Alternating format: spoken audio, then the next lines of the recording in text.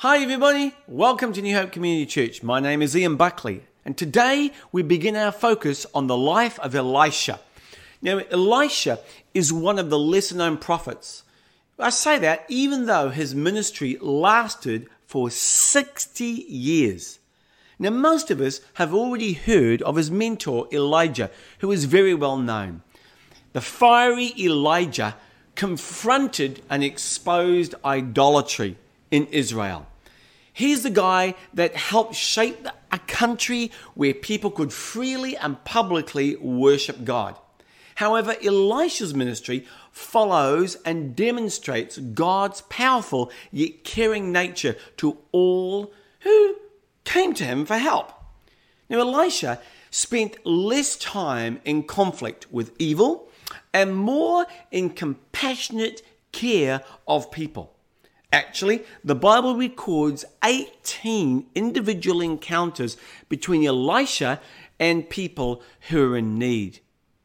One of the interesting facts about Elisha is he asked God for a double portion of his master's spirit. We see that in 2 Kings chapter 2 verse 9. The Bible says, when they had crossed, Elijah said to Elisha, "Ask what I shall do for you before I am taken from you." And Elisha said, "Please let there be a double portion of your spirit on me." Well, actually, Elijah did 14 miracles and Elisha did 28. He got exactly what he asked for. He performed twice as many miracles as his mentor. So as we dive into this amazing prophet, I want to share with you a little bit about why Elisha is so significant and why we're going to take a few weeks to study his life. Let's start by looking at Elisha's character. Let's look at his character. See, Elisha was born in the 9th century BC. Think about that, 9th century BC. He was the son of a very wealthy farmer in the Jordan Valley south of the Sea of Galilee, where Jesus spent a lot of time, Sea of Galilee. Now, the prophets in those days had been under a ton of pressure because that wicked witch Jezebel was out to get them all and destroy them. And you recall earlier this year, I talked a little bit about Elijah's confrontation with the prophets of Baal on the top of Mount Carmel. Now, the prophets, though, had gathered together, and over time, Elisha had become their leader. Now, what we see is that a school of prophets, and they were spread out all over the area. And it was a place where young men training for the ministry came to learn how to do the work of the ministry. Now, one of the reasons why Elisha was so effective, and this starts to enumerate a number of his characteristics, was because he was compassionate. Now, often when you read in the Bible, you see miracles that are used to get people back on track with God, to make a point for the power of God. But almost all of Elisha's miracles were done out of compassion. For example, number one would be he purified a polluted spring so that the people of Jericho could drink fresh water. That's a great thing to do. That's kind. He provided financial resources for a widow so that she could pay her debts. That's another compassionate type of miracle. He asked God, thirdly, to grant a son to a barren Shunammite woman. But then the son got sick and he died. But Elisha again showed compassion. He returned and God used him to raise that son from the dead. He also purified a deadly pot of stew, and he multiplied loaves and grain so that people could have food in the time of famine. And possibly the most famous example would be he healed the commander of a foreign army by the name of Naaman, who was affected with leprosy. That'd be like the equivalent stigma of AIDS back 30 years ago. So compassion and the well-being of other people was super important to Elisha and were prevalent throughout his ministry. So in that respect, he was much different to Elijah. Elijah's miracles were statements. Elisha's miracles, on the other hand, were done to help people and to show the compassion of God to people. He was also very courageous. He was compassionate, but he wasn't a coward. He spoke truth to power. And here are a couple of accounts from the scriptures out of his life. Elisha was known throughout the land to advise the king of Israel. And one memorable incident is when he tells the king of Israel about the enemy's movements. This enemy was trying to plunder Israel. And God used Elisha to forewarn Israel's king about their impending movements. Now, when the king of Aram, which is modern-day Syria, his name was Ben-Hadad, found out that it was Elisha that was foiling his plans, he hatched a plot, and he sent a huge army with many chariots and horses to surround and capture Elisha at Dothan, which is where he was living. Now, that kind of had Elisha's servant Gehazi worried one morning when he woke up from his sleep and he looked out the window and there was this host of soldiers on horses and they were ready to attack and they'd surrounded them. But then I love how the scripture records the question that Gehazi says in 2 Kings 6:15. "Oh, sir, what will we do now?" The young man cried out to Elisha. So Gehazi spies all these enemies and panics. Look at Elisha's response in 2 Kings 6, verse 16 through 17. He says, "Don't be afraid." How many times do we hear that in Scripture? Don't be afraid. Elisha told him, "For there are more on our side than on theirs." I'm sure about right now, the young man was thinking, okay, where are they? 17. Then Elisha prayed, "O Lord, open his eyes and let him see."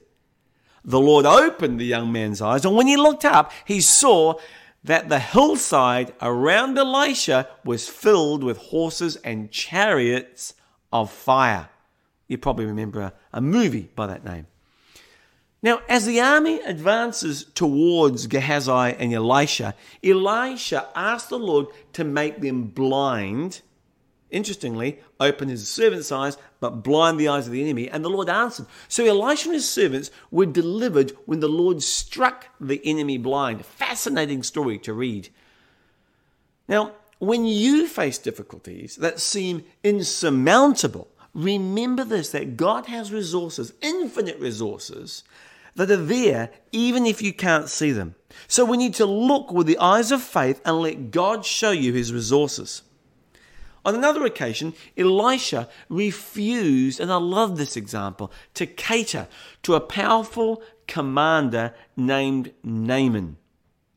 See, after God had healed him, this is Naaman of leprosy, through Elisha, Naaman did what most people would have done in those days, offered Elisha a gift. Now, this is a real test of a man of God. Can he be bought? Answer, no way. 2 Kings chapter 5, verse 16. But Elisha replied, "As surely as the Lord lives, whom I serve, I will not accept any gifts." And though Naaman urged him to take the gift, Elisha refused. So he was a very courageous man. He stood firm in the middle of difficult times, as we're going to see going forward, not only today, but in the weeks ahead. So Elisha refused Naaman's money to show that God's favor cannot be purchased. No way. Now, our money, like Naaman's, is useless when we face death. No matter how much wealth we accumulate during this brief journey of life, it will all completely evaporate when we stand before God, our Creator. Now, our faith in Jesus Christ will save us, and that alone, not our bank accounts. They won't matter a hill of beans. Coming back to Elisha's attribute of courage, I love what Billy Graham said. He says, courage is contagious. When a brave man takes a stand, the spine of those around him are stiffened. So Elisha was like that. He was firstly compassionate. He was secondly courageous. And thirdly, he was consistent. He was consistent. Now, you know Elijah, the first guy. He wasn't. He was a contrast. He wasn't very consistent. He was emotional. He was up and he was down. 1 minute, he's on the mountaintop challenging the prophets of Baal boldly and condemning them all. The next minute, he's running away from Jezebel, asking the Lord to take his life. Now, it's also somewhat encouraging that even through that instability, God still was able to use him, even though his personality was up and down like this. On the other hand, Elisha wasn't like that. I want to contrast that in your mind. Elisha just did what needed to be done.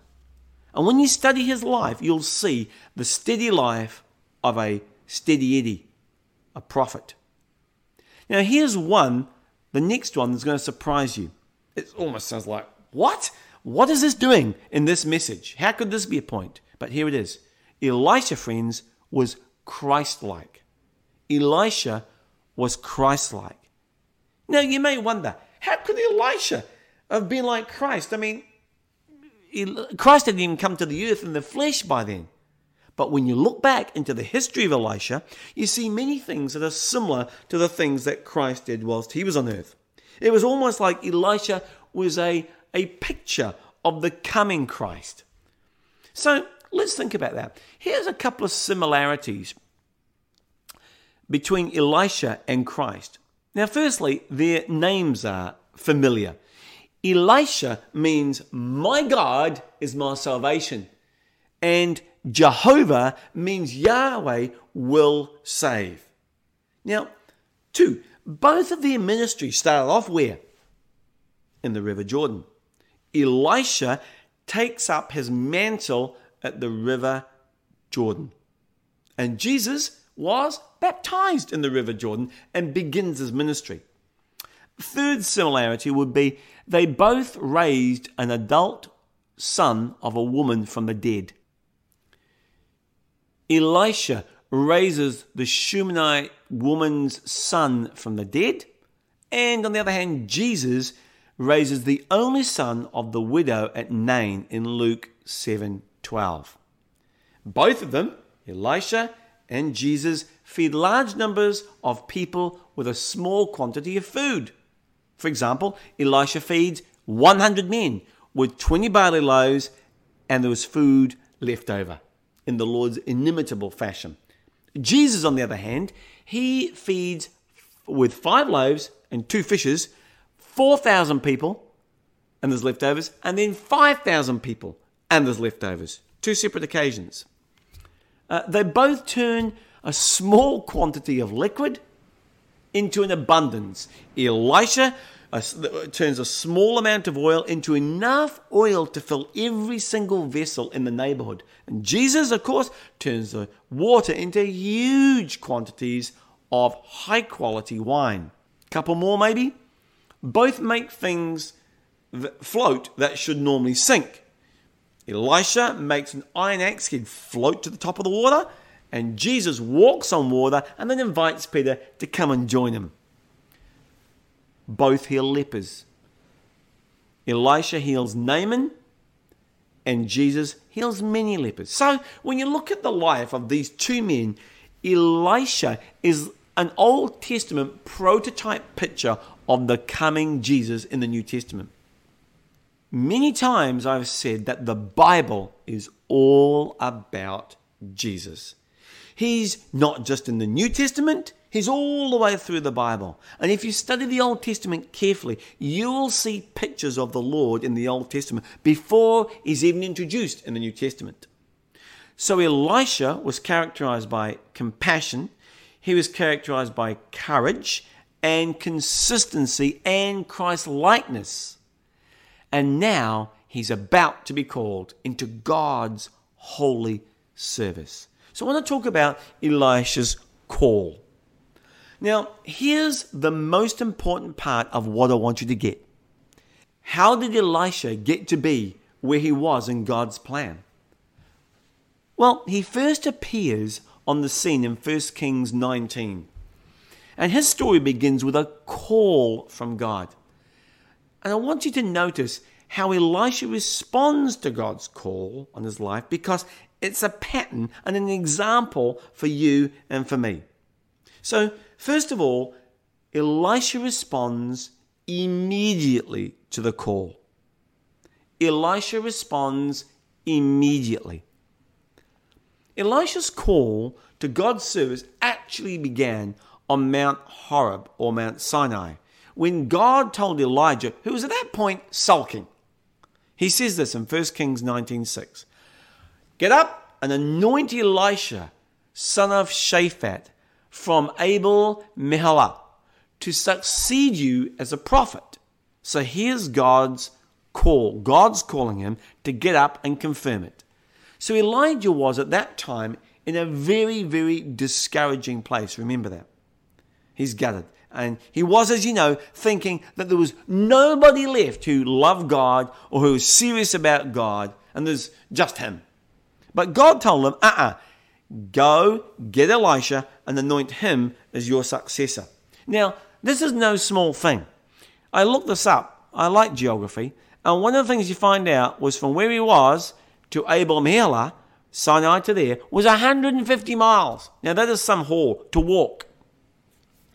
Now, the Bible says that in 1 Kings 19:19, so Elijah went from there and he found Elisha, the son of Shaphat, and he was plowing with 12 yoke of oxen. And he himself was driving the 12th pair.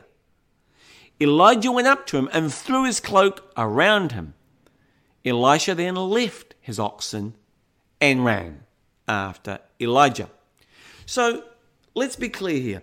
Elisha's call first originated with God, and God used Elijah to confirm it. So if we want to know how the Lord wants us to serve him, we need to seek to discern what the Lord desires for us. So here's a question for you.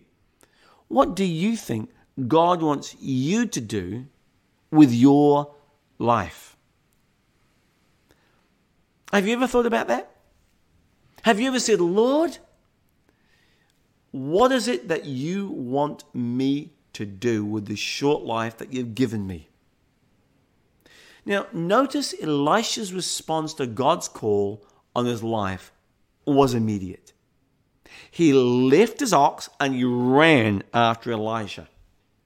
Here's a picture. Elisha's out there plowing, just minding his own business. Actually, the fact that Elisha was using 12 yoke of oxen, that's 12 yoke, that means 12 times 2, 24 expensive animals, indicates to you and I that his family was probably better off financially than most other Israelites. And by the way, Elijah then, he's got his own business, his family business, and Elijah comes along and he says, hey, God has called you to ministry. And then he takes his cloak off and he throws his mantle on Elisha. And then Elijah just keeps on walking. Now, the throwing of the prophet's cloak around the person symbolized the passing of power and authority of the office to that individual. Elisha clearly realized the meaning of this act, and it's obvious from his reaction. Immediately, he started to abandon his former occupation and he ran after Elijah. He wants to make sure here that he didn't miss anything that God had for him. So let me just say this to you. When you hear God speak to you, sometimes he speaks in the quiet, still voice as you're reading the scriptures, the Holy Scriptures. Sometimes he'll speak to you by his Spirit, the Holy Spirit, and you know it's God. But whenever God speaks to you, don't hesitate. When he says to do something, prompts you, do it immediately. I don't want you to be the kind of person who listens to God's prompting and keeps pushing it off until tomorrow. And the sad thing is, tomorrow often never comes for many people. Maybe God's speaking to you today. Maybe He's been talking to you during this pandemic about getting your life right with God. See, something happens often when we're under pressure, and that makes us think more seriously about our relationship with our Creator. And Elisha responded immediately, but notice, he also responded thoughtfully. Elisha responded thoughtfully. When Elijah came to him, he said, "You're the next man." And he threw the mantle on him. And then he ran after Elisha. Now, many questions must have been running through Elisha's mind at this point in time. He's probably thinking, what does this mean? What's going to happen to me? Dad had me planning for this business. 1 Kings 19:20. After he left the oxen and ran after Elijah and said, "Please let me kiss my father and my mother, then I will follow you." And he said to him, "Go back again, for what have I done to you?"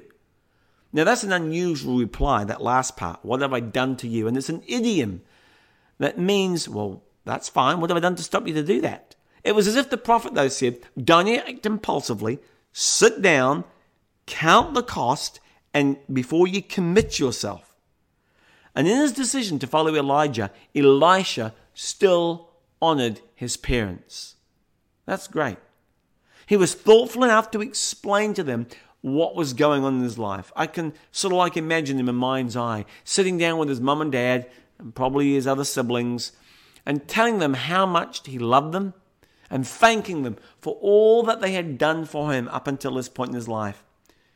I'm sure he asked them to pray for him in this new chapter of their life. And then I can imagine him hugging them and saying goodbye. What he was doing, he was thoroughly counting the cost and turning his back on his family's business. Elijah responded immediately, and he responded thoughtfully, and he also responded decisively. Elisha responded decisively. This is the key to the whole account. 1 Kings 19:21. And he, Elisha, returned from following him, that's Elijah, and took the yoke of oxen and sacrificed them and boiled their flesh with the yokes of the oxen and gave it to the people, and they ate. And then he arose and he went after Elijah and assisted him. So Elisha here, critical point, seals his decision by slaughtering the oxen and burning the ploughing instruments. I'm sure there was other firewood that he could have used to cook this lot up. But he didn't. He slaughtered the oxen and he burned his ploughing implements. And he hosted a farewell banquet so they could let everyone know what was going on. And what he did there, he'd be serving the sacrificed animals, big barbecue, to his guests for dinner.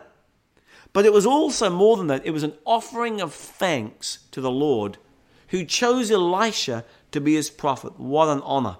Then he set out to accompany Elijah as his attendant. Notice, though, that Elisha cheerfully and with a great deal of satisfaction leaves all to follow the call. He leaves all to follow the call. He was saying by his actions, I am going with God. I'm not going to come back to be a farmer and ploughing. And there's no vacillating, no equivocating, no turning back. He was burning his bridges. So he leaves his past to find his future. And that is a principle found throughout the Word of God. He leaves his past to find his future. It was a defining moment. No going back. So that attitude is so contrary, though, I notice, to the world's attitude in our culture today, where many folks want to hedge their bets, to keep their options open and as wide as possible. Not so with Elisha. He burned up his old lifestyle and he went on with God. He went for it. He got into the game for God. This week I was reading an extract from Erwin McManus, who says, "I'm not going to watch this life happen. I refuse to be the audience. Life is not meant for observation if you're going to live the life that God created you to live. In other words, get in the game. If you're going to be able to look back on your life and know that you've lived it without cause or regret, then refuse to stay behind. No one can make this shift for you. No one can create this change on your behalf. You have to stop waiting for someone to call you off the bench and put you in the game. You need to get up. Refuse to remain on the sidelines any longer and stop letting life slip through your fingers. Grab hold of it and refuse to let it go." I thought that epitomized the story of Elisha. He got rid of his past and he burned it so that he could now go forward. Now, in these next few messages, as we look at the amazing things that this prophet did, they were able to be done because he wasn't hedging his options. He wasn't living with a stack of options. He was living with one purpose, and that was only to please God. Now, this sounds very similar to Jesus. One greater than Elijah has come and warns us against thoughtless discipleship, especially in Luke 14, 25 through 35. Look at this verse here. "If anyone comes to me and does not hate his own father and mother and wife and children and brothers and sisters, yes, even his own life, he cannot be my disciple. Whoever does not bear his own cross, and come after me, cannot be my disciple." Did you know that the Bible says you can't be God's disciple and have a foot in one camp and another foot over there? And that is exactly what Elisha didn't do. He was fully committed. He'd made the decision. And when God calls you to follow him, he wants to impress firmly upon you the need to examine your resolve to follow him. When Jesus issued this challenge, he was on his way to the cross to die. That's challenging. And it says to you and I, will you abandon the Christian life? Will you flake out after a little while because you did not count the cost of commitment to Jesus? So what are those costs? What could they be? Well, frankly, Christians may face the loss of social status, being in the popular group. They may forego wealth. They may have to give up control of their money, their time, or their career. They may be hated.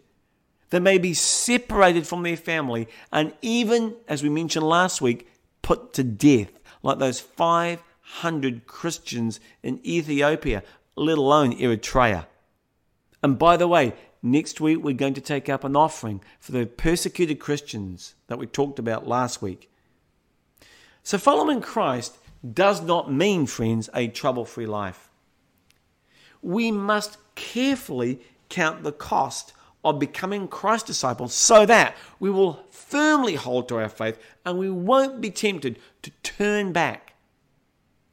Luke 9 demonstrates this. Jesus said to him, "No one who puts his hand to the plow and looks back is fit for the kingdom of God." So Jesus here was pressing the radical claims of the kingdom above even the most fundamental of kinship obligations. So Jesus is saying, my response to God's call is the most fundamental obligation of all. Now let me clarify something here. The New Testament does not advocate the renunciation of all family ties by Christians. The point here was about the priority of our commitment to Jesus, his work on earth, and his bride. So Elisha made a decision and he followed through. Now, somebody asked, how do you become a Christian? Well, the answer to that is you decide to follow Jesus. You come to the place in your life where you've realized you're a sinner and you need a savior. And perhaps you hear a message or you read something or somebody witnesses to you, but you make the decision to follow Christ. Question: for some of you listening today, have you made that decision? Have you decided to follow Jesus? Now, there's a famous story that goes with a famous hymn, I have decided to follow Jesus, and I wanted to share that with you now. May God's Spirit, as you watch this, disturb you.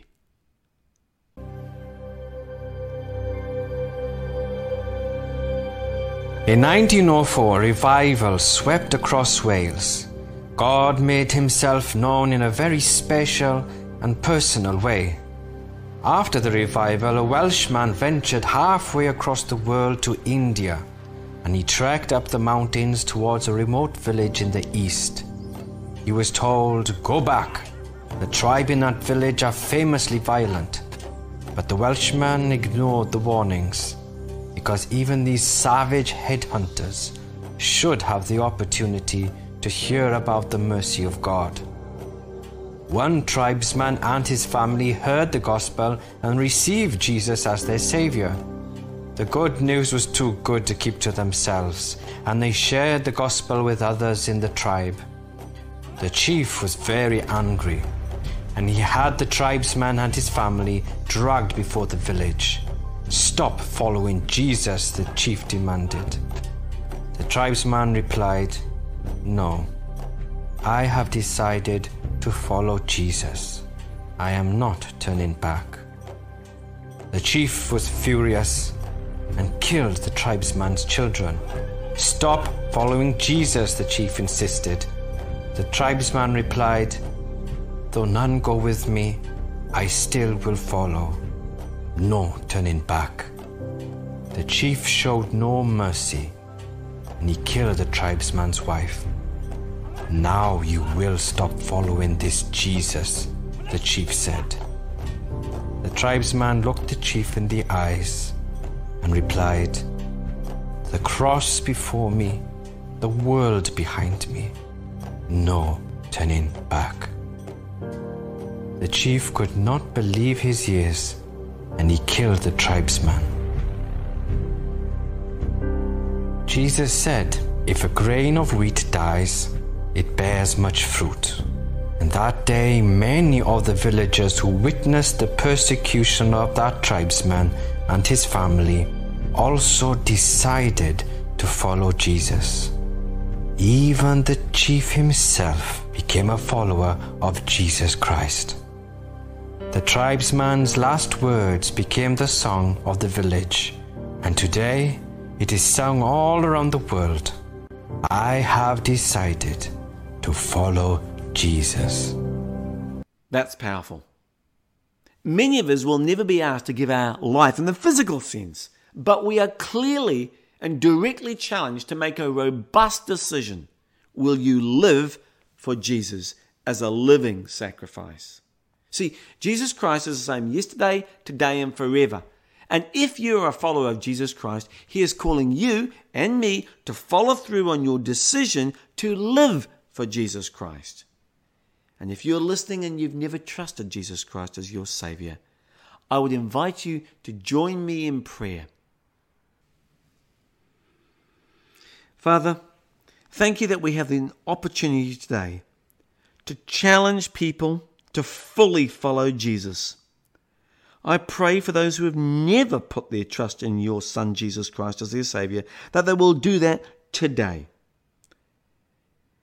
Friend, if you have decided to follow Jesus, why don't you pray along with me as I pray this prayer?